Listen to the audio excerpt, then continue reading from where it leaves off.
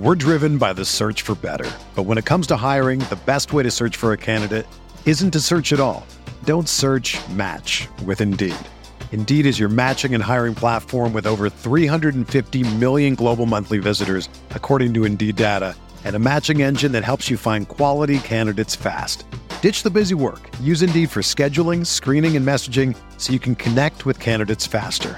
Leveraging over 140 million qualifications and preferences every day, Indeed's matching engine is constantly learning from your preferences, so the more you use Indeed, the better it gets. Join more than 3.5 million businesses worldwide that use Indeed to hire great talent fast. And listeners of this show will get a $75 sponsored job credit to get your jobs more visibility at Indeed.com/Blue Wire. Just go to Indeed.com/Blue Wire right now and support our show by saying that you heard about Indeed on this podcast. That's Indeed.com/Blue Wire. Terms and conditions apply. Need to hire? You need Indeed. Even in high school, when young girls would come up to me and ask for my autograph, it was a no-brainer. Because for the first time, they're looking at me as a role model. So I took that to heart. You are listening to KC Sports Network, the #1 podcast network for today's Kansas City sports fans. With former players from your favorite teams, informed perspectives, and former insiders, this is the place for you. You can find us wherever you listen to podcasts or on our YouTube channel, all over social media, or our morning newsletter, KCSN Daily, dedicated to your Kansas City Chiefs. KC Sports Network is proudly presented by Emprise Bank, your partner in possible.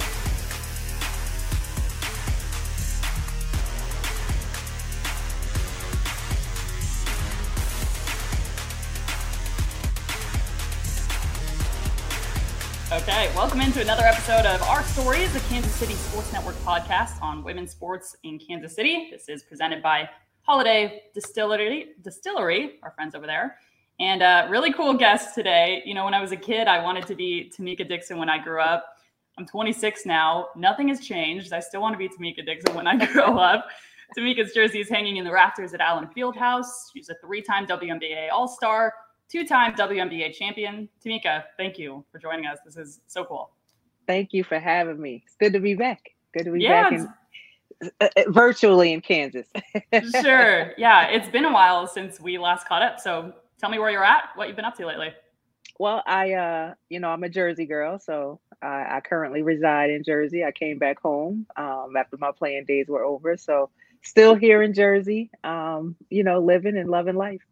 And you got the, for our YouTube friends and watching this, you got the Kansas jersey behind you, which I love. Absolutely. So I want to talk about, I love that you were one of the faces of women's basketball and one of the most influential times in the sport's history, in the late 90s into the early 2000s. So we'll get there in a second. But first, I just kind of want to start about what got you into the game. And I know your father was a big part of that. Is that right? Yeah, definitely. Yeah. He was the guy that got me in. He was my idol. And he was a pretty darn good basketball player in his own right. And when I was younger, when I was growing up, my parents had me young. They had me at the age of 17. So I got a chance to kind of witness my father's collegiate playing years. And he had a very good collegiate playing career. His senior year in college, he was the all-time leading scorer at American University, and he was a projected lottery pick. So he was supposed to be picked pretty high in the NBA draft that year. And 10 games into his senior season, he tore his ACL. So it kind of diverted his NBA plans. But he still, he climbed back and was able to make an NBA roster. He played for the Cavaliers for 2 years and had a pretty good overseas career. But he was definitely the guy that got me started in basketball and got me excited about playing the game.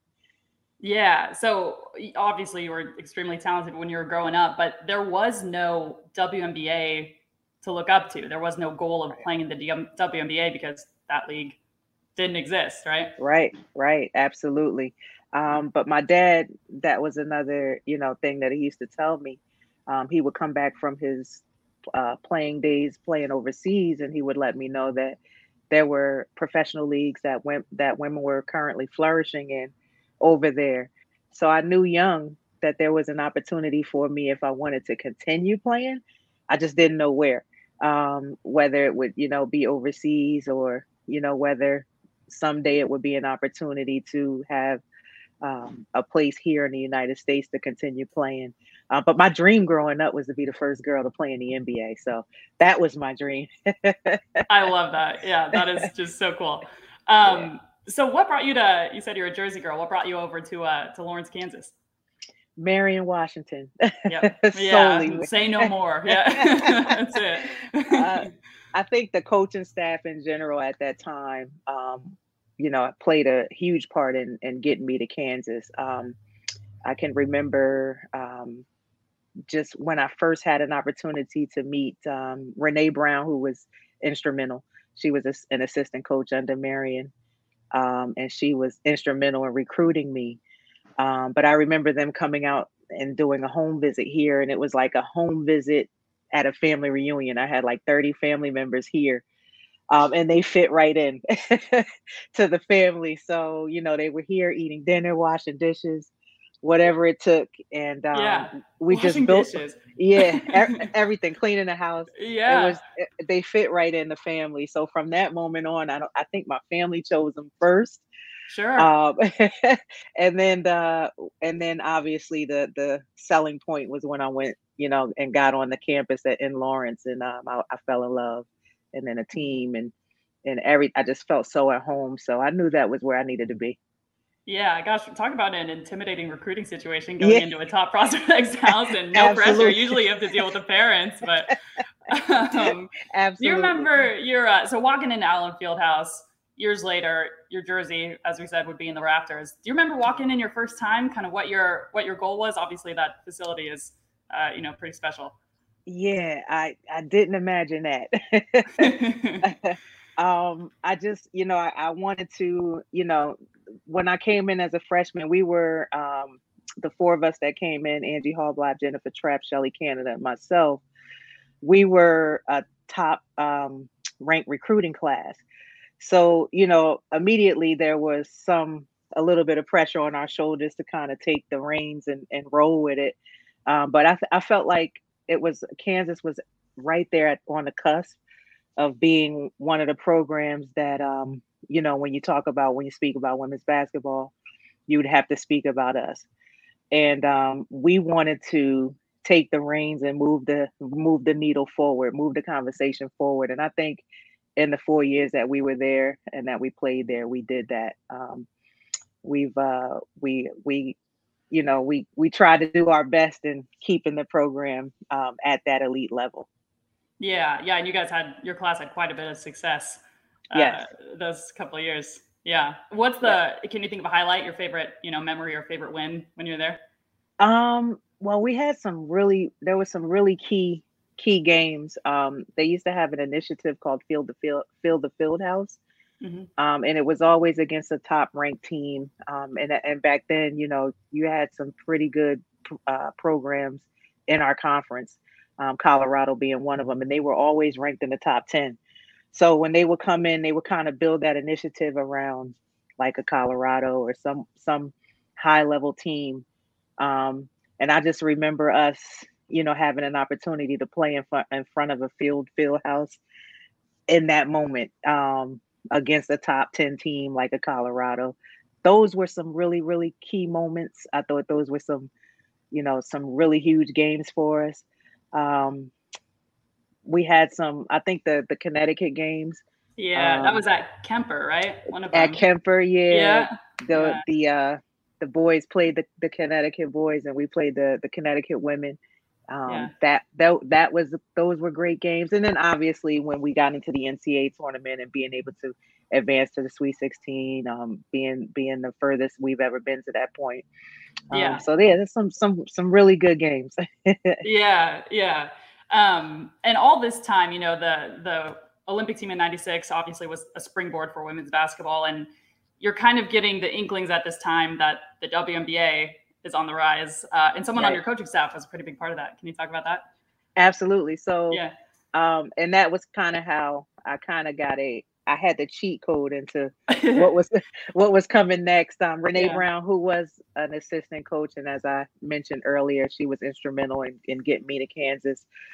She had taken, I think it was my junior year, she had taken the director of player personnel position at the WNBA.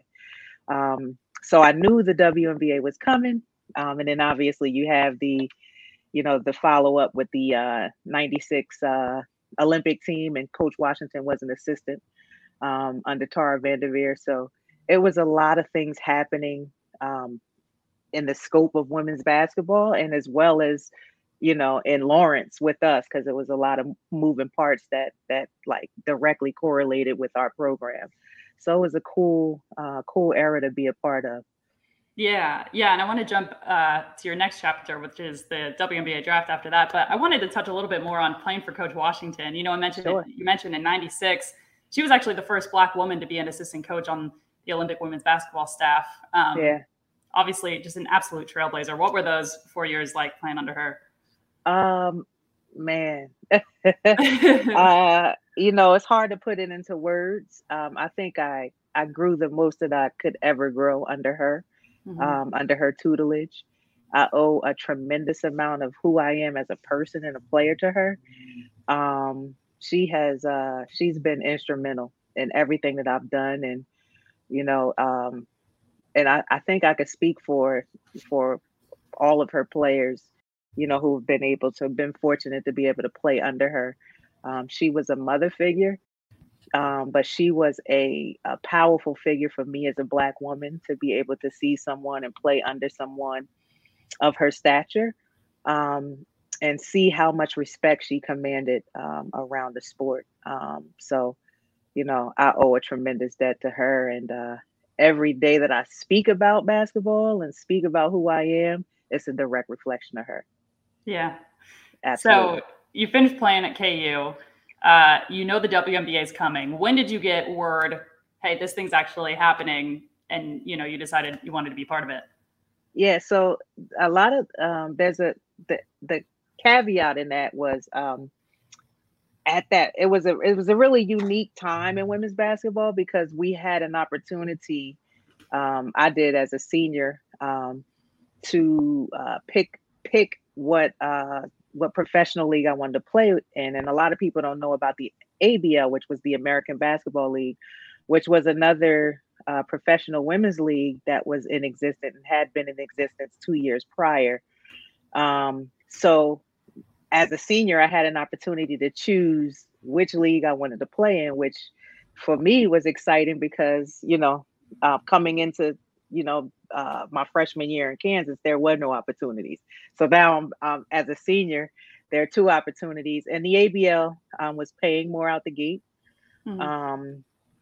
So that was an intriguing situation to look at. I really thought that the NBA, David Stern was really adamant about supporting the WNBA and helping it to succeed. And I thought having the backing of the NBA and having the backing of him, who thought so much of women's basketball and what it could be, saw what it could be, and was committed to it. I thought that was even if I wasn't going to get paid as much out the gate, I thought that I would have an opportunity to thrive in that situation. So I did choose the WNBA. Obviously, Renee Brown was there, and some other things, but I really thought it was built on the right foundation, and it was a league that, with the right backing, which I thought we had, it could survive and it could last. And here we are 27 years later. You're talking right. about, so I guess I made the right decision. Yeah, right. Yeah, easier hindsight's 2020, I guess. Yeah, absolutely. So looking back now, obviously that is just an incredible time in women's basketball history. And you played in a really cool time where these opportunities were just developing. Did you know at the time that, hey, I'm part of something pretty special, or were you just kind of looking at your next move? I thought I was part of something really special, but I didn't know how special. It was like, this is kind of like the next step, But I think what made it unique and what made it special is the women that were a part of it really, really took the responsibility to heart, that we were going to show, the world that we deserved a platform, um, and we deserve to be here. And I think every woman that put on a WNBA jersey kind of felt that early on. Yeah. And it was a cool experience to be a part of. The women coming in now have no idea what that felt like, because when they grew, when they were growing up in the times that they, were looking up at women's basketball, they saw it on TV, but we were, we didn't see that. So to have an opportunity to really create that foundation was special. Yeah, you became that role model, that Yeah, image that you didn't have, in terms of women playing at that level. absolutely. Yeah. And how special was that to you? Because I know you mentioned before you took time to sign every autograph, take every picture with fans and stuff. How much did you embrace that, that off the court importance of what you guys were doing? Oh, I embraced it wholeheartedly. Yeah. And it started for me at Kansas, even before, even in high school, when young girls would come up to me and ask for my autograph, it was a no brainer, because for the first time, they're looking at me as a role model. So I took that to heart, and even more so in the WNBA. And you heard early on a lot, the young girls felt like, and even the parents that brought their kids to the game would be like, there's so much access to you guys that, we can't get close to an NBA player, but, with us, we made that, evident and made that known that we wanted to kind of feel the people. Yeah. And I think that was what made our league special. We're driven by the search for better. But when it comes to hiring, the best way to search for a candidate isn't to search at all. Don't search, match with Indeed. Indeed is your matching and hiring platform with over 350 million global monthly visitors, according to Indeed data, and a matching engine that helps you find quality candidates fast. Ditch the busy work. Use Indeed for scheduling, screening, and messaging so you can connect with candidates faster. Leveraging over 140 million qualifications and preferences every day, Indeed's matching engine is constantly learning from your preferences, so the more you use Indeed, the better it gets. Join more than 3.5 million businesses worldwide that use Indeed to hire great talent fast. And listeners of this show will get a $75 sponsored job credit to get your jobs more visibility at Indeed.com/Blue Wire. Just go to Indeed.com/Blue Wire right now and support our show by saying that you heard about Indeed on this podcast. That's Indeed.com/Blue Wire. Terms and conditions apply. Need to hire? You need Indeed. Another day is here, and you're ready for it. What to wear? Check. Breakfast, lunch, and dinner? Check. Planning for what's next and how to save for it? That's where Bank of America can help. For your financial to-dos, Bank of America has experts ready to help get you closer to your goals. Get started at one of our local financial centers or 24/7 in our mobile banking app. Find a location near you at bankofamerica.com/talktous. What would you like the power to do? Mobile banking requires downloading the app and is only available for select devices. Message and data rates may apply. Bank of America NA, member FDIC. Yeah, I'm sure that helped get the league off the ground, just getting fan support and stuff like that. Absolutely. Let's hop back a step to the WNBA draft, because you were part of the first ever WNBA draft, and it was in your home state, right? Yes, absolutely. Yeah, gosh, how cool was that? It was cool. It was cool and then stressful. Sure. It was cool to have it in my home state, and all my family and friends were able to be a part. But it was also stressful because I only had a certain amount of people that I can get into that venue. So picking and choosing, picking and choosing who can come in and who had to sit on the sidelines was tough. Sure. But it was great to have it here. It was in Secaucus at NBA Studios, and my family and friends got a chance to be a part and witness it. And it was special, definitely special. Yeah. Do you remember? And also to get that invite, because it was only a select few that were invited to the actual draft, and I was one. So it was special for sure. So you got to walk up on the stage and do the whole, what was it like hearing your name called? Do you remember? I'm sure you remember. Yeah. If you didn't black out because of how exciting that was. Yeah, it was crazy. Yeah. To be, because you don't know, Yeah. you don't know when your number's going to be called. And, I was just sitting in there and I was like, hopefully I'm not the last person in this green room. Just hanging out. Right. Just hanging out and your number never gets called, but that wasn't Yeah. the case. And it happened pretty quickly. And so, yeah, it was cool. It was definitely cool to be a part of. Yeah. So was it 14th overall, right? It was 14th overall. And the one unique thing about our draft, the first ever draft, was it wasn't a draft filled with just college seniors. It was people who had played overseas, that were coming back and wanted to be a part of the league. So it was veterans who had been playing for years mixed in with college seniors who had an opportunity to be a part of the draft. So I was 14th overall, but I was the third overall college player picked. Yeah. Yeah. Gosh. And to the Sparks. I don't know if we said that. Yes. LA Sparks. Yep. And so you end up being a 3-time WNBA All-Star, 2-time WNBA champion. This all happens from 2001, 2003. Yeah. I mean, 01 and 02 is when you won the titles. Right. And you're in Los Angeles. What is, Crazy. I mean, what are those years? Yeah. So it was a roller coaster of a ride in LA. Sure. My first 5 years in the league, we went through 5 coaches, a lot of different moving parts and a lot of changes in the front office and just kind of getting our footing in the league. Houston came out the gate and won the first 4. And so we were a franchise just kind of trying to figure it out the first couple of years. And then I think year 5 is when we finally got some stability. Michael Cooper came in. He was an assistant coach in year 4. But in year 5, he took over. We had him for a full training camp. We knew what it was going to be. And we knew what the team was going to be. And we were able to focus on that. And that was kind of our turning point. So from that stability of having him as a head coach, implementing his game plan and his, the way he does things. And that was the turning point for us. So once we got that in place, we won the next 2. We should have won the next 3, but it was up and away from there. And we had some really, really good years in LA. Yeah. What were the pieces on that roster in the first year that, came together? Lisa Leslie, Yep. Myself, Delisha Milton Jones, now Jones. She was Delisha Milton back then. For the first championship, you had Yukari Figs out of Purdue, Mawadi Mabika, Latasha Byers. We had some heavy hitters. Like in each of our championship years, we had at least 3 All-Stars in each All-Star game, 3 to 4 All-Stars. So we had some heavy hitters.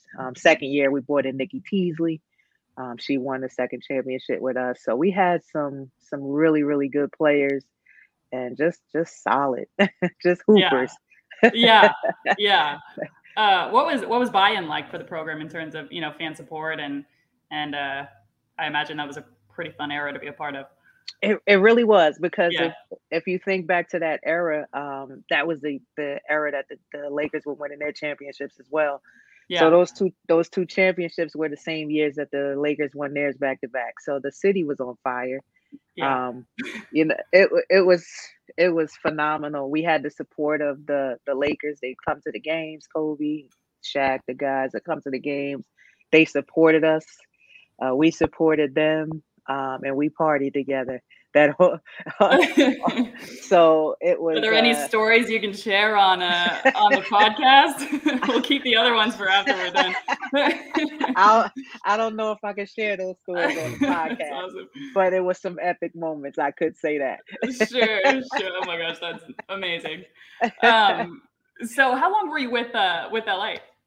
9 years. I was with LA 9 years. And then I became a free agent and decided to test the free agent market. Mm-hmm. So I signed with Houston Comets, who was our rival, signed with them for 3 years. And then my last year I spent in Indiana. Yeah. Yeah. And you remained, did you stay pretty healthy over the course of your career?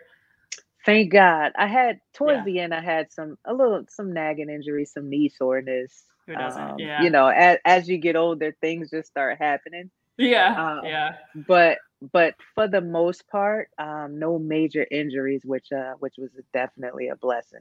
Yeah. Yeah. In the, jumping back to the early 2000s, you guys are like this figurehead, this cool, like everyone wants to be the Sparks in the early 2000s. Did you guys, Yeah. feel that? We did. Yeah. We did. I love that. Yeah, we definitely did. The target was on our back. Yeah. I felt like everybody wanted to play in LA. Who doesn't want to play in LA and be in Yeah. LA in the summer? Yeah. Just amazing opportunities. So yeah, I think we were the team that everybody kind of wanted to be. Just the way we kind of the way we played, the style of play that we had, and then the fact that we were in LA. We had an opportunity.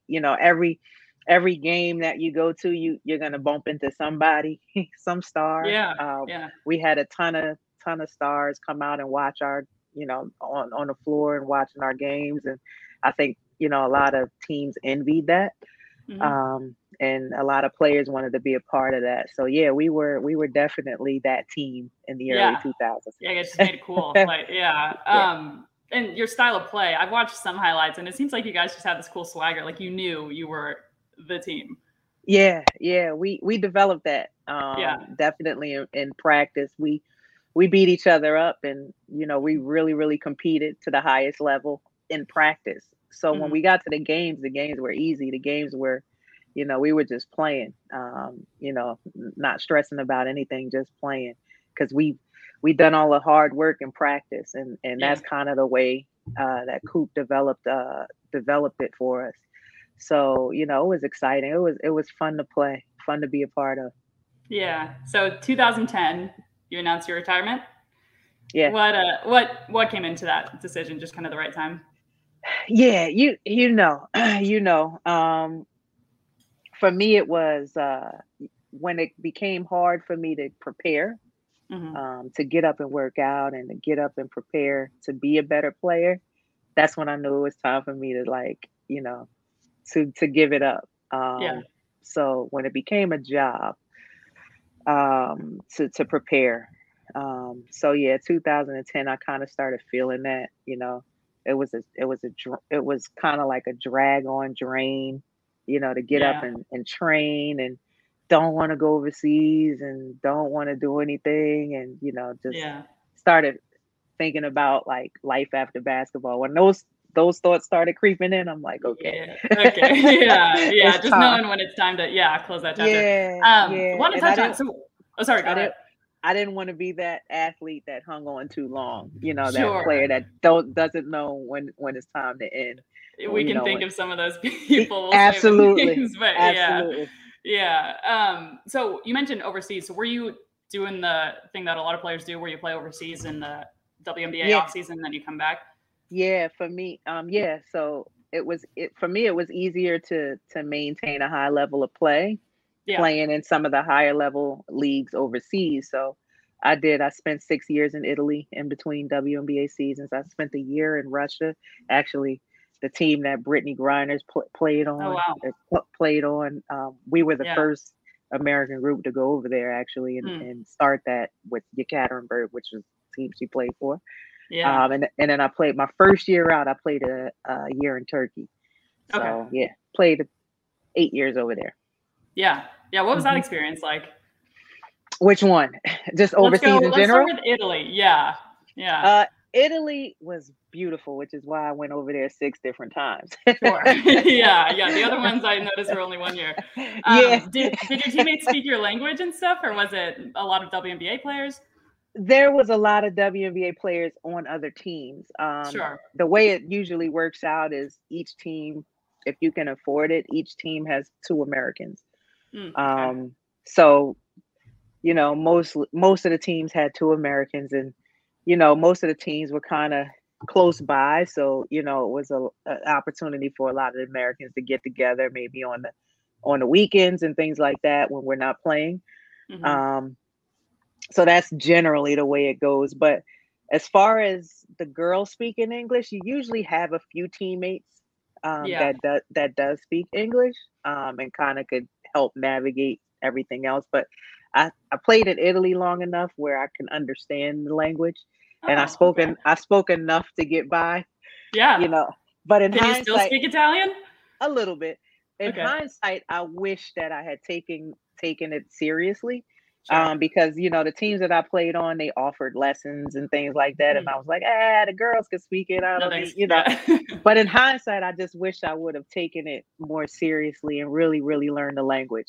Sure. Yeah. I'm curious because I had a teammate, one of my college teammates playing the Czech Republic, and she Oh was the yeah, only English speaker, including her coaching staff. So wow, she said you just looked at the whiteboard, and if yeah, you couldn't figure it out, too bad. a, Um, a true love and basketball moment, yeah. huh? Yeah. Just solely relying on like what the X's and O's are saying. I cannot imagine. Right. And getting yelled at and being like, I don't know what you're trying to tell me.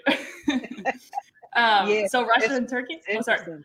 That's Yeah. interesting because most, if you don't have any English speaking teammates, or the coaches don't speak English, most of the teams would like provide a translator for you. Sure. Depending on the level. That's got to be the hardest job in the world to look at a screaming coach and then like Yeah, deliver it that message. yeah, Like, yeah, yeah, absolutely, absolutely. We had a Chinese player. We had Haishaw Zhang, my rookie oh, okay. year in LA.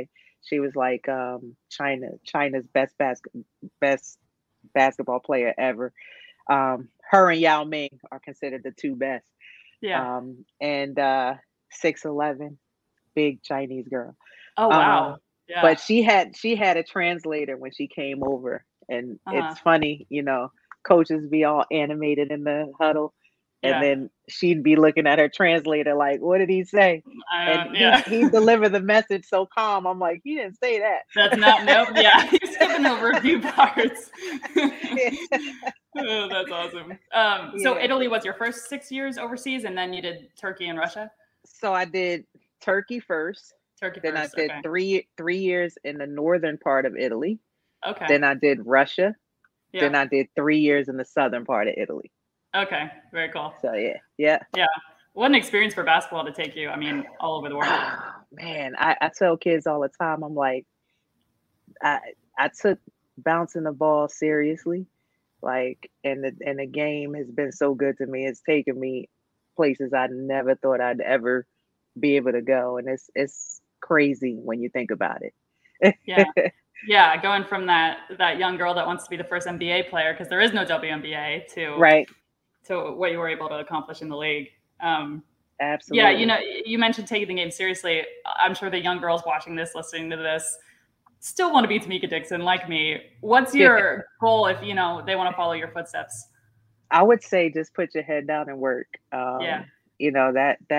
That is people, when I talk to kids, they always ask me what it takes.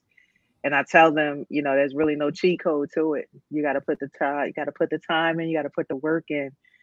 But it's so many distractions for young girls coming up now, social media and all of those things. And I just say, don't focus on any of that. If you really, really have a passion to do what you want to do, if the game of basketball is what you want to do, put your head down and just go to work. Like, put the time in, put the work in, and you never know where the game is going to take you. Mm-hmm. Yeah. Wanted to touch on the WNBA a little bit too, because obviously the league's been in the headlines a lot lately. It's cool to celebrate how far we've come, but also still a long way to go. Where would you like to see progress made, in the women's game? I think it's going in the right direction. Yeah.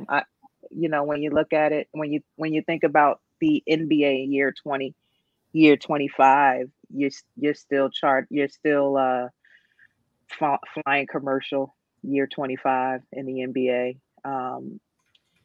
Still you may have one or two players at that $1 million, but not a lot of players at that $1 million mark year 25.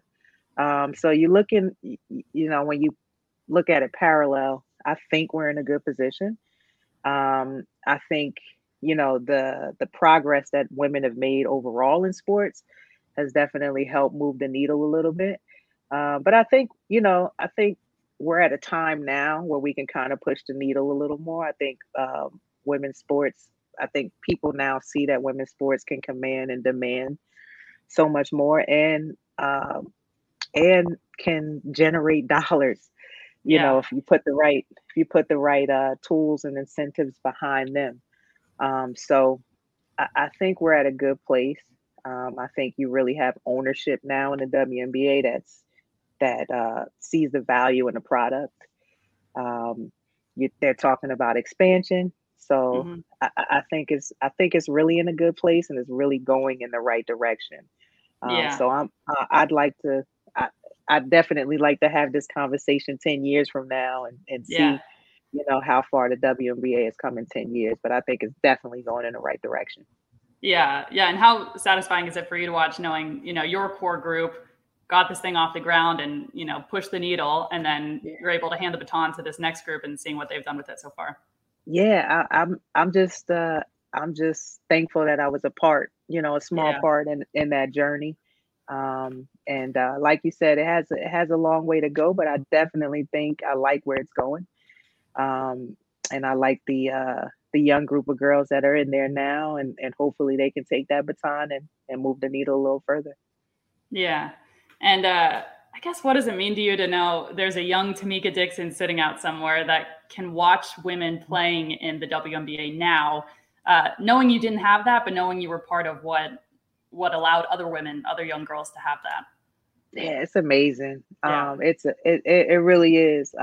Like you said, I did a lot of research when I was younger, because there wasn't an opportunity for me to watch a lot of games. So a lot of my role models were men, because that's all I seen, when I turned my TV on. But now, young girls could turn their TV on and catch a WNBA game almost any night of the week. Just amazing. When you're able to look at that, and you can look at yourself, representation of what you would look like on screen. And, it just opens up so many more opportunities and so many more dreams and goals for the next group of women or next group of girls that are coming up. And so I'm excited that I was a small part of that journey. Yeah, I would say a big part. You mentioned seeing you on the screen. It's like there's such power in seeing someone who looks like you doing what you want to do, and just being able to, just having that path laid out that you can follow, and know that if you put in the work like you did, that's a possibility for you. Yeah. Representation definitely matters. Yeah. It matters. 100%. Definitely. Yeah. Okay. So the podcast is called Our Stories. So a question I'm asking at the very end is, if the people listening, the people watching could take away one thing away from your story, what do you want that to be?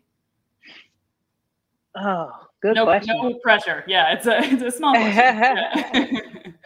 Good question. What do I want them to take away? I was just a little girl with a dream, that was able to see it live out. And, I want young girls that are coming up now to just dream, because you just never know what that little dream, where that dream can take you. And I'm just a living example of that. A little girl that dreamed and it all came true. Yeah. And I think I've told you this before. I got to watch Tamika Dixon growing up as a young basketball player in Kansas City. And I mean, what you've done for the women to follow you is just incredible. So thank you for everything you've done. And thanks for taking the time to talk today. You're such a pleasure to talk to. Thank you for having me. Yeah. Anytime. Let me know next time you're in Kansas City. We'll grab coffee or something. November, I'll be back. They're supposed to be honoring Coach Washington at the University of Kansas. And it's going to be a huge event. So it's going to be a ton of us coming back for that. And that's supposed to be in November, God willing. So I should be back. Yeah, awesome. Well, Kansas is lucky for it. Tamika, thank you so much. Sure appreciate it. Thank you so much for having me.